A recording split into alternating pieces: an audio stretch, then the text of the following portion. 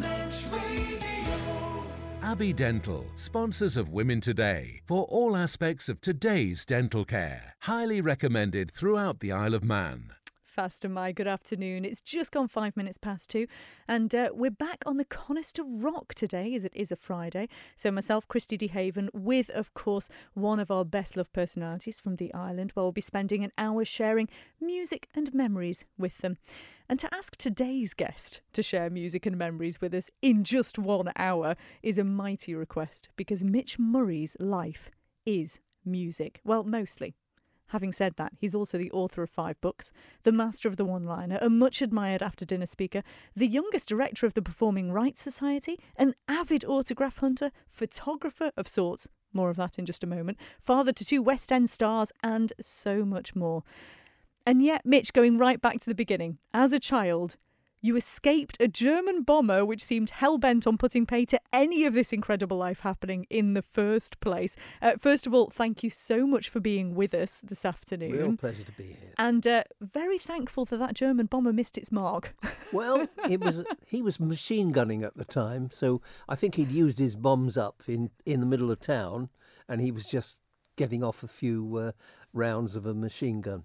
Unbelievable. And this was in Reading, wasn't it? In where Reading, where yes. you grew up. Well, yeah. And actually, having said that, you say it sort of missed its mark, but your mother, from what I understand, was supposed to be at an appointment with somebody who was actually very sadly killed in that attack. So that may well have been her fate if she'd been there. Well, it was the mayor's secretary phoned her to say he can't make the appointment that she had with him. And it was the secretary who was killed in the bombing raid. The mayor escaped because he couldn't make that appointment, and my mother escaped as well. Gosh. So there we are. World War II was full of stories like that, none of which I remember. That's a pretty difficult one to forget, though, to be fair, yes, isn't it was a good one. I do remember that. And I was 3, and so I can pinpoint when I remembered, when my memories started to operate, and that was a really good one. And obviously that's something of a very dramatic story, but what were some of your sort of happiest childhood memories then? What sort of sticks out for you? Well, the really happy ones, Yeah. Hanging around on a beach and playing with little animals that you saw for the first time, and you'd meet a little bird or a little a pussy cat, something like that. So those things are always warm memories, weren't they? So very much out in nature and sort of outside, in the great outdoors. Well, it was before there were hamburgers and hot dogs, you see, so had to have something else to go.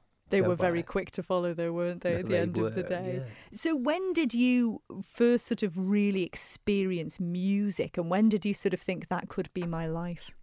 Well, my first memory of a favourite song was round about that sort of time, maybe 1944, I suppose, something like that.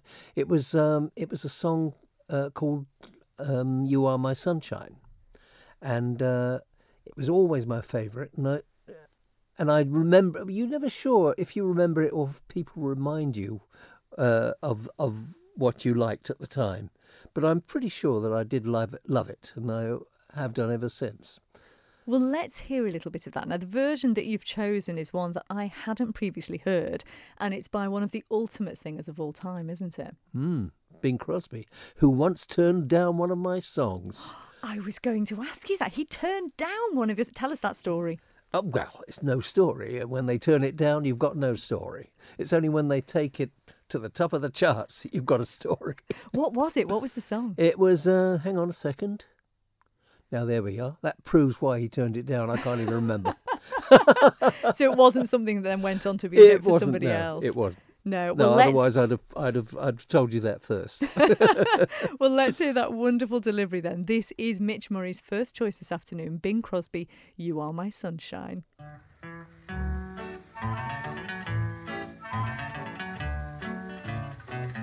The other night, dear, as I lay sleeping, I dreamed I held you in my arms. you know, I have to say, Mitch, my mum will be so pleased that you chose that song, because she used to sing that to me as a child. And Really? it's, yeah, I think she has it as her ringtone, in fact, for every time I call her. Oh, lovely. So there you go, Bing Crosby, You Are My Sunshine. And we were just chatting about it in the background there, because I think a lot of people think it's, you know, sort of very joyful and very lovely and very sweet and innocent sort of song.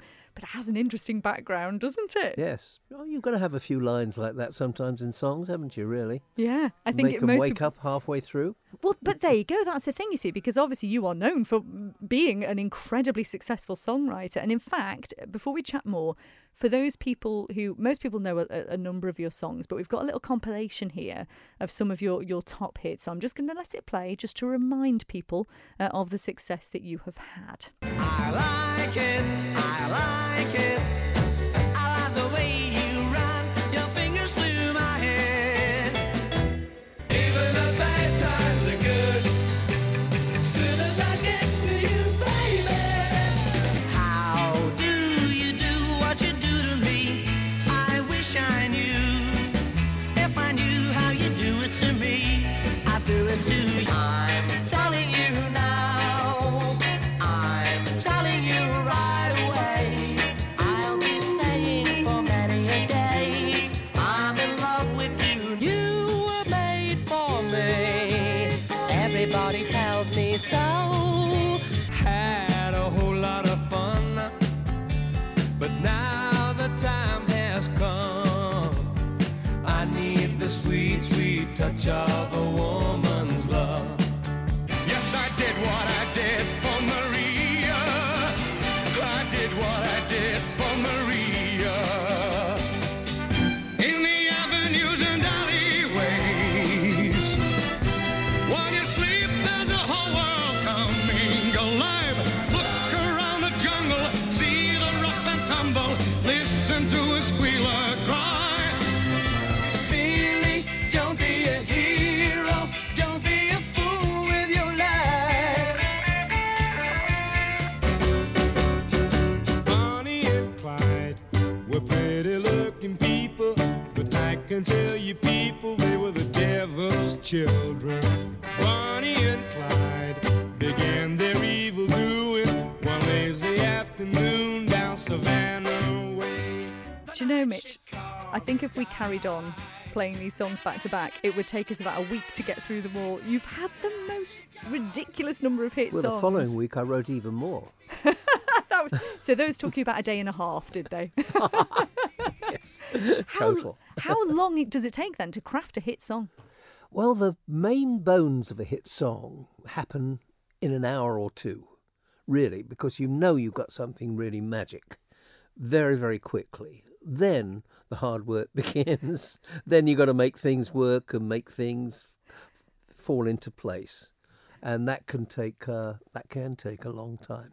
So is there a sort of formula? I mean, I know obviously it took you an entire book to write how to write a hit song, but is there a sort of formula that you can stick by? So could you learn how to craft a hit song? No, you can get a lot of you can get a lot of hints for saving time, not having to waste your time going up the wrong way.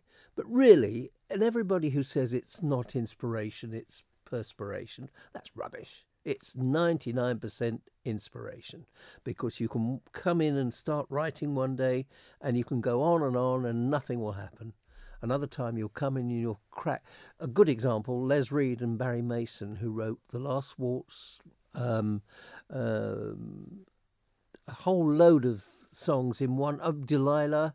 They had the bare bones of each one of those within about 2 hours. Oh, gosh. And then they came back later and developed them into songs. But that bit of inspiration happened in a very, very short time. Because I've heard people say in other interviews talking about songs that some people feel like that the sort of the best songs just sort of fall onto your lap. Yes. That they just sort of drop from somewhere. Has that happened with you? Yeah, well, they do. And what you're doing really is it's a little bit like a jazz musician. And you've got a basic, you're playing around with tunes and things, and you're improvising. And as you improvise, and when you're writing songs, I'm trying to listen to what I'm writing as if I were a third party. I want to hear that for the first time, even though it's coming from me. And when you do that, you then won't settle for anything less than something really catchy. And you just throw the stuff away. You end up throwing most of this stuff away because it's just not good enough. And unless you're realistic with what you're doing, you're going to have a catalogue full of old draggy stuff. And so this way it concentrates what you're doing. Have any of your more successful songs surprised you at how successful they've been? Well, Down Came the Rain certainly did that, because that was written as a comedy. Even though there's not a funny line in it, it was written as a comedy performance of an idea. And in Italy, somebody said, "Hey, that is a very nice tune."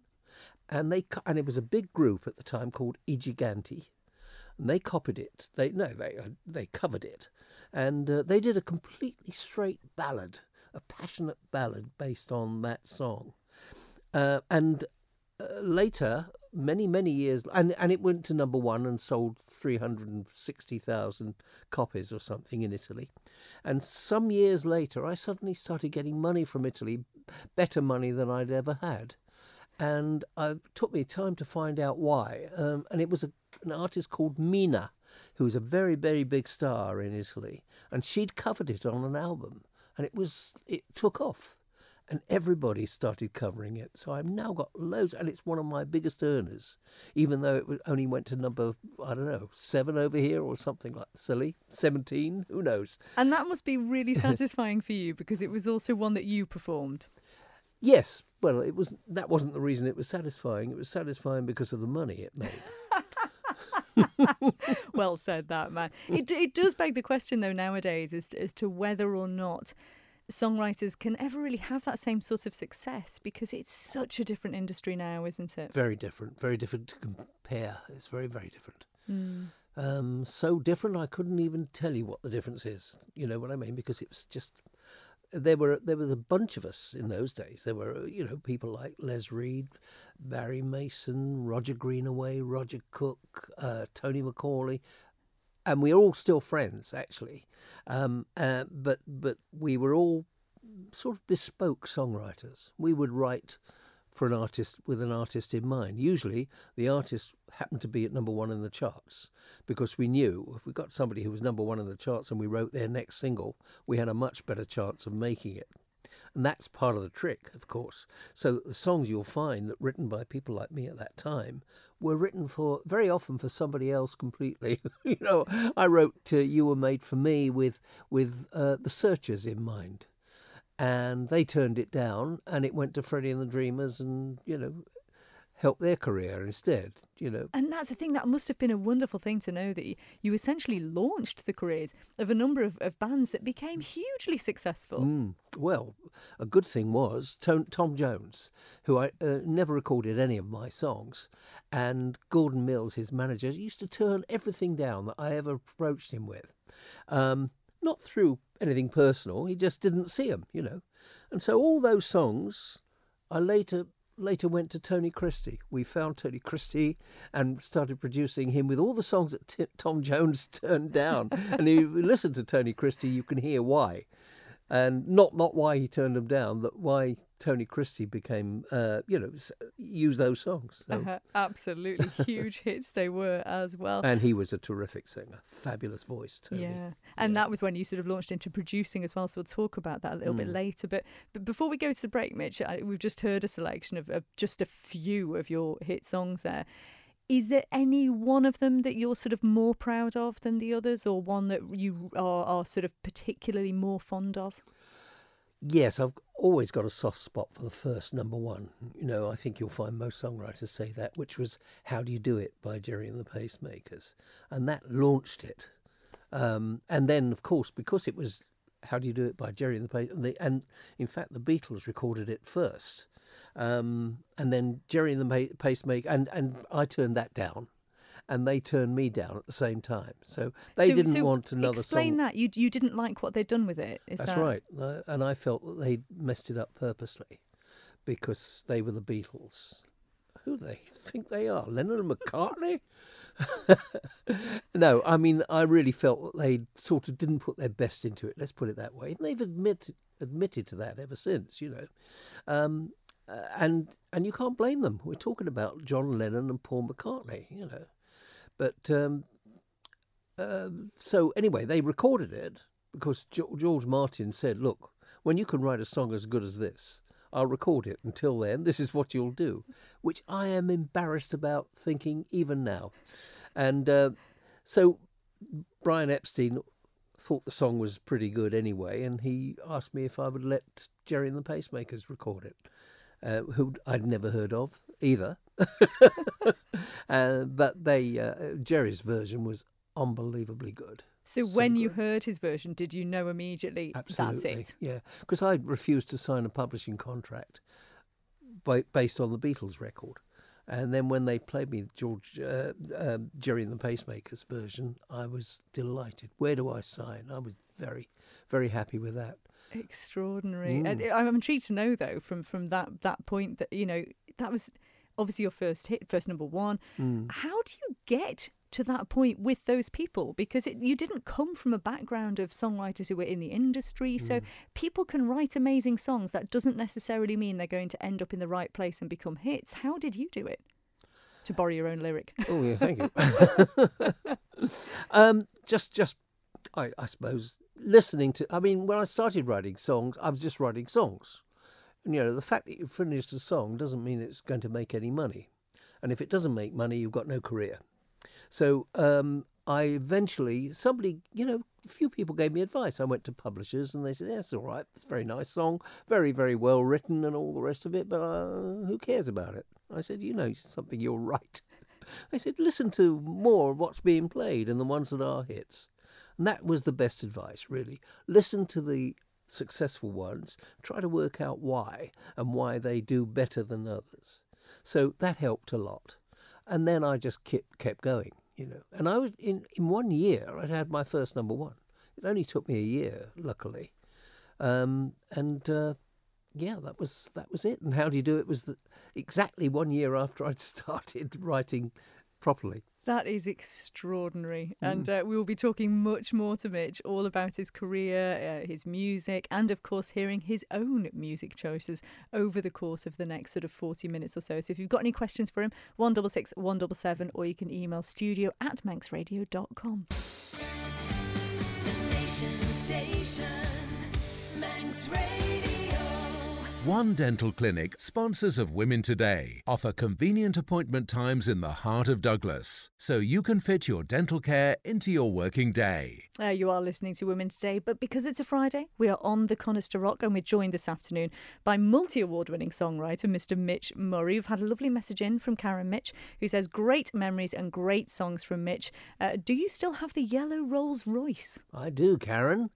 And thanks for remembering. There you go. Was this something that I mean, do I still have it? No, I don't have it anymore, but I do remember it. You do remember it.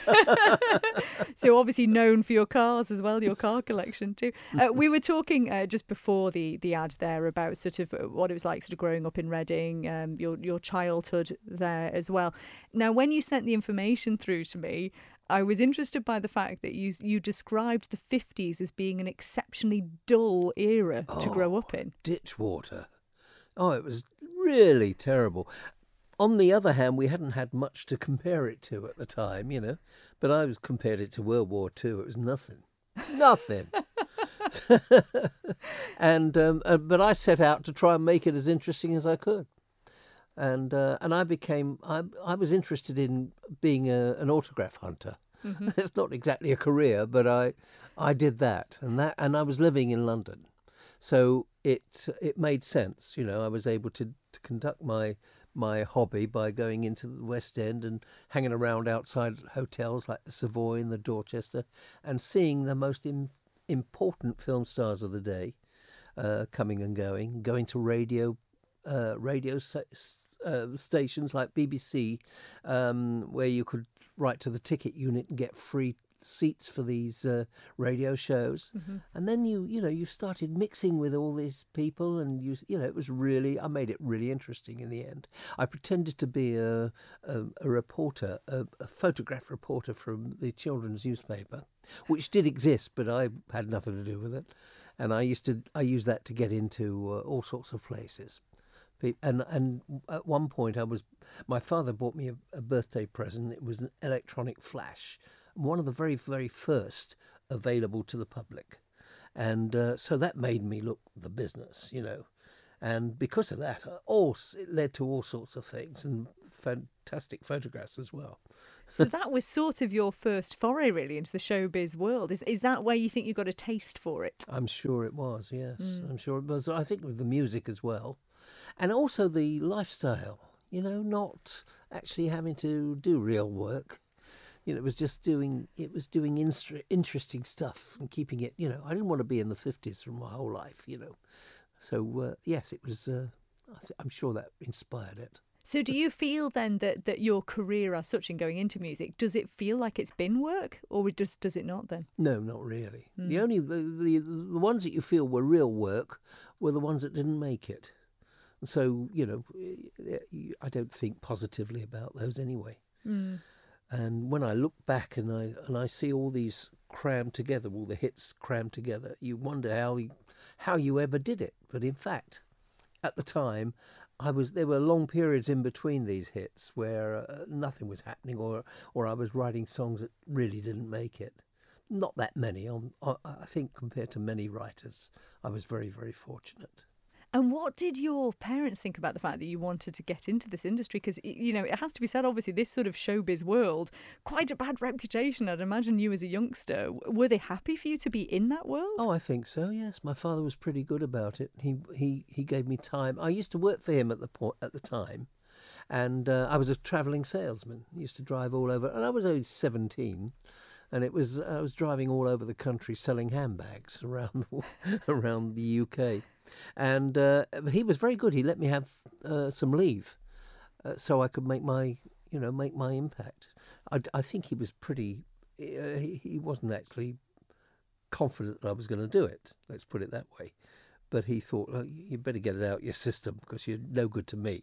Do you think that sort of stood you in good stead, though? Because I'm assuming as a salesman it would give you good sort of patter, yes. So that then when you're going in to sell your songs to people, it does help. I mean, when you're a salesman, you actually have to brace yourself. You don't want to do it. Some days you think you're just not in the mood to try and sell people things.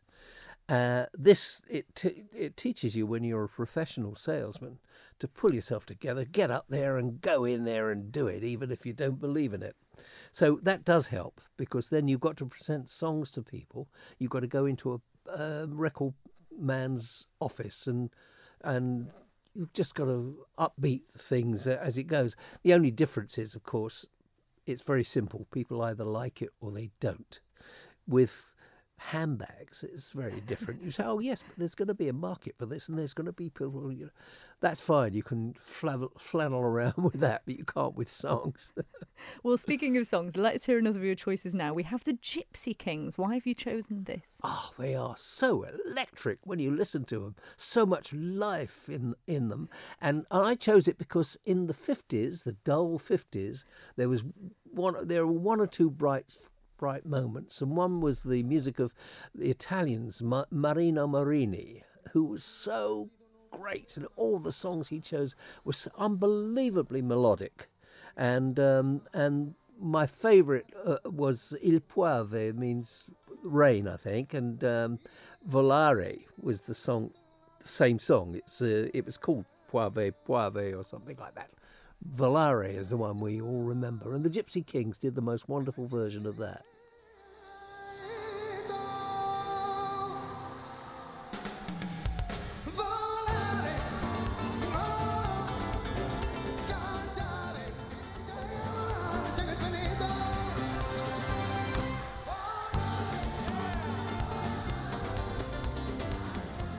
I want to be there singing along with them, Isn't Mitch that Murray. Wonderful? Isn't it? It's alive. Absolutely brilliant. Now, just before we played Gypsy Kings there, you were saying, you were discussing that sort of notion of having to go in and sell your songs to record producers and publishers and the like. How do you do that? Do you just sort of go in and sort of sing it to them, or have you pre-recorded a version of it? Used to make demos and demonstration records of those, and very often those things you had all the elements of the record as it was going to be, because people have a restricted imagination. You actually have to steer them, and don't forget, in those days, the writers, once they said yes, we'll record it, the writers were out of the picture until it was finished, and so you had to give them stuff, otherwise it would never go into the record. Mm-hmm. So we used to do these demos, and we used to make them quite, like the record should be at the end. Of course, so many of them completely screwed it up, and others did, and eventually, this is why so many songwriters became record producers, because it wasn't the extra money you make from that, it was the control that you lose as a writer, or you did lose as a writer. And so this kept us so that we were in the studio, and if it was going to flop, it was our fault, nobody else's. That was really the reason for it. And what is the one particular one that you think of and think, that's the one that got away? Oh, there are a few of those, but really, that's no interest to anybody, really. So it's a very personal thing, and, and it doesn't happen. It's like playing around with time, If things were like this, then things would have been like that. Forget it. It's not positive enough. Well, speaking of positive, then, who do you think is the for you best performance of your song? Oh, I think I have to go back to Jerry Marsden and Tony Christie. Those two stood out. Mm-hmm. And what incredible people to have worked with. We're getting lots of messages in. I'm going to read this one out. This is coming from Bill. Just tuned in to hear the compilation playing of your songs, Mitch. When I was younger, my parents played them all the time. They were always on the radio. Now in my 50s, and every time we as a family drive anywhere, we always put a compilation of your songs on. Cheers, mate. Oh, thank you, mate. Thank Lovely you. message Lovely. From Bill coming in 50s, there. 50s, eh? Oh, I've got underwear older than that. And there's the one-liners coming out. Fantastic. We're going to get the next piece of music on just so I can make sure we get in as much as possible. You've chosen Bobby V as your next song. Yes. Why? Just wonderful song. I love the song. And Bobby V represented a certain era, which was fabulous. And I just found that very, very inspiring. And this one, it just was terrific. It's one of my favourite songs of all time. 'Cause a knife has 1,000 eyes, and 1,000 eyes can't help but see. Another excellent song choice from Mitch Murray there. Not surprisingly an excellent song choice, because I think it's fair to say you're clearly something of a music lover yourself, Mitch, not just a songwriter. I quite like it, especially my own. Do you ever tire of talking about music? No, not really. No. No. And do you sit and listen to music a lot? Not often, no. But when I do, it's music of the 30s. Yeah, I was going to say, is there anyone now? Keep going now? back to that. Yeah, is there anyone now that sort of grabs you? Ed Sheeran, I think, is very, very clever stuff. Very nice stuff. And I hear things now, but I don't even know who did them, who sang them. So I'm not actually into it. But there's some very, very good stuff still around. Excellent. Well, that's good to know. Well, lots of messages coming in from Mitch. If you want to send anything to him, 166 177, or you can email studio@manxradio.com. We've had a question from someone who I think might be a songwriter themselves, so we'll come to that. There will be a fee, of course, for an answer. Well, of course, quite right too. We will put you in touch with the right people, but we'll come to that in just a moment. But we'll just get the handbrake out of the way first. So it is just coming up to 20 minutes to 3 now. The Nation Station, Manx Radio. Abbey Dental, sponsors of Women Today, for all aspects of today's dental care. Highly recommended throughout the Isle of Man. And we are on the Conister Rock this afternoon with multi-award winning, I should say, songwriter Mitch Murray. 2 Ivor Novellos, Mitch. What does it mean to you to have won those? Does that matter to you? No, it does matter, yes. And but at the time, it was less important. You didn't feel as honoured as you should have done. But I do now. And which songs were they for? Well, one of them was for, this is a good one. Was it Bonnie and Clyde? I'll never forget it.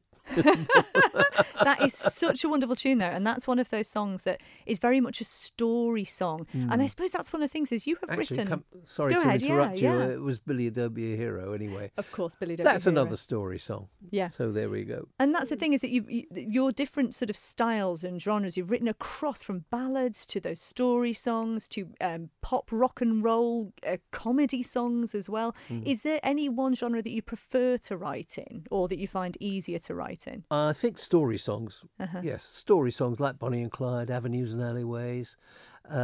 Yes, there's something about that. It gives you a format to follow. Yeah. Once you think of the story, then it's a little bit easier and you know which direction you're going to go. And Bonnie and Clyde, one of those songs that was a collaboration, wasn't it? It was. And from a long collaboration with Peter Callender. Yes. How does that process work when you're collaborating with someone? Well, very, very well in that case. That's why it lasted so long. He passed away, unfortunately, a couple of years ago. But we really got on really well with with this work because Peter was mostly lyrics and I was mostly melody, although I'd written both. And in fact, I used to write lyrics for Les Reed, who is the melodist. So I was an all-rounder. But Peter had a very, very good, was a fabulous lyricist. And so that helped an awful lot.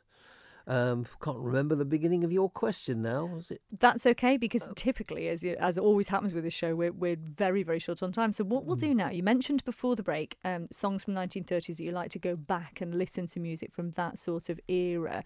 I believe you first got your sort of first record collection from your father, and so that presumably was songs from that era, Yes, was it? he gave me all his 78s from the 30s. And I love the music. I was absolutely mad about the music. So melodic and so sincere. And every record is like a little gem, beautifully mixed. And which is more than you can say about many of the later ones that came along in the dreaded 60s. And is that why your next choice was Alice Faye? Is that from a sort of similar sort of time and period? That was one of my very favourites of that era. And also the writer, Harry Warren, who wrote with Al Dubin, and wrote all the Busby Berkeley fabulous show songs. I met him in Brazil at the Brazilian Song Festival in about 1967. I was so thrilled to meet him because he wrote this and many, many wonderful others.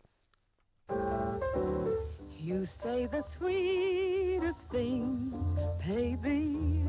You have me riding high. Have me riding high. It does seem somewhat unfair to only play these short snippets, especially to someone who is a songwriter themselves, Mitch. I apologise for having to cut these short, but we're just having such a lovely time chatting with you. That was Alice Faye, and you could just hear in the background Jack Oakey there, because that is a version from the film that it featured in, which I'm not sure the name of the film, but the song was called You Say the Sweetest Things. We haven't yet touched on the fact that obviously, as we mentioned at the start of the show, you've written 5 books, obviously after dinner speeches, you've helped a lot of people, including Stephen, who messaged in to say, as well as writing fantastic music, Mitch has written some great books to help with writing speeches. They helped me write a groom speech for my wedding, as well as many other speeches for work. I've had the books for over 20 years, longer than the marriage. I was about to say, I do hope you have continue to have cause to thank me, but I'm not so sure.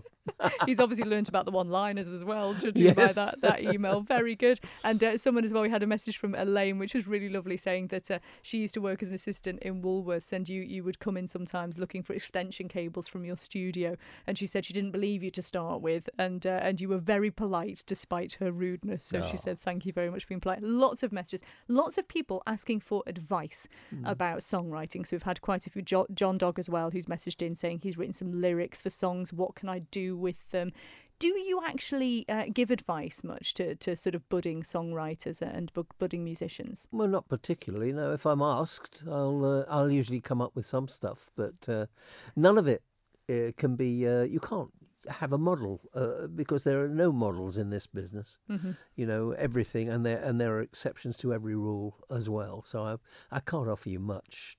And yet, having said that, one of said books that you've written, How to Write a Hit Song, was picked up by someone who did really rather well from having read it, a certain Gordon Sumner. Yes, Sting.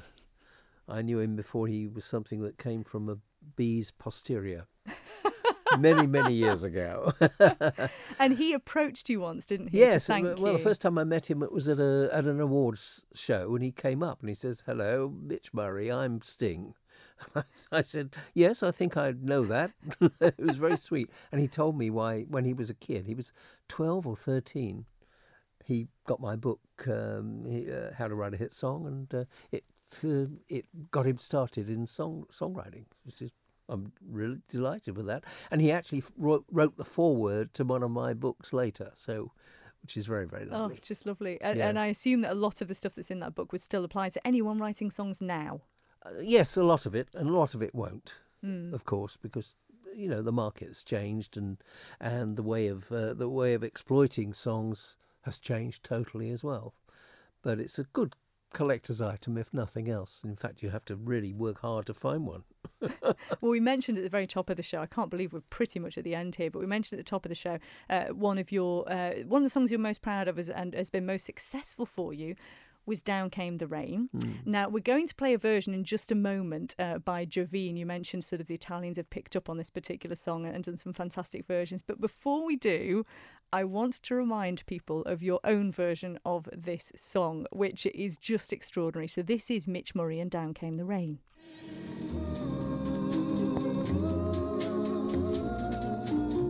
walked by the sea for a long, long time.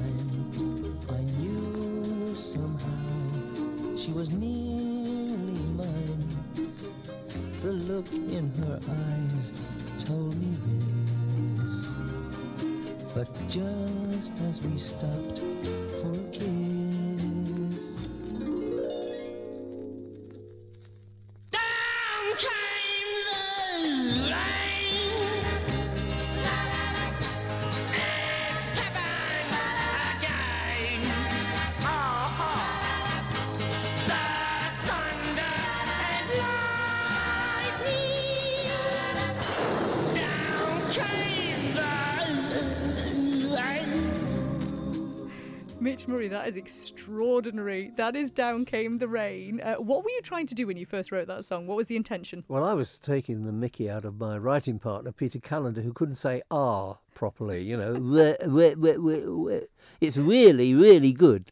So I was taking the mickey a lot, but that was why it came back. And also, the whole thing, there were no jokes in it. It was a comedy song, but it was the impact of a sudden surprise or a shock. And really, hit songwriting is surprise.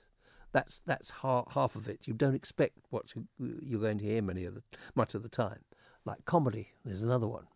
Which is why I suppose it led you into to sort of writing comedy as Very well. Very similar. Yeah, the thing. sort of instant hit, I suppose. And so your final choice then is a particular person's version of that song, and Down it's Came the Jovine. So just tell us how this came about. Well, it came about because in Italy there was a group called I Giganti, who around at the time Down Came the Rain original, they recorded a straight version of it just as a ballad. And so somebody over there must have said, "Oh, this is a very interesting tune. I like this melody. I like this." And there's me going, "Yeah, yeah," trying to make a fool of myself. And they do it as a serious song. And it's become such a big hit. Not just the one version. There are loads and loads of versions in Italy. And this one is one of my favourite versions because it's upbeat and happy. And we will end with this one. But before we do, I should ask, are you still writing songs now, Mitch, or have you sort of put the pen down? I put the pen down and I can't find it anywhere. Mitch, it's been an absolute joy to share this hour with you. I wish we had more time to chat, but you'll have to come back and do another one for us. Thank you, Christy. You made it really fun. Thank Thank you. Well, we will end with that, again, wonderful and very different version of Down Came the Rain. It is Jovine and Una Ragazza in Due. Is that sort of how you say it? One fellow between two women. Yeah, well done. And if you've missed any part of this programme, you can go back and listen after the programme. If you go to manxradio.com, you can find the on-demand feature there. But also, we will, of course, post a little video clip and you'll be able to listen on the podcast as well in the future. But for now, Mitch Murray, thank you so much for being our guest this afternoon. Thank you. My lady dog. E che muoio per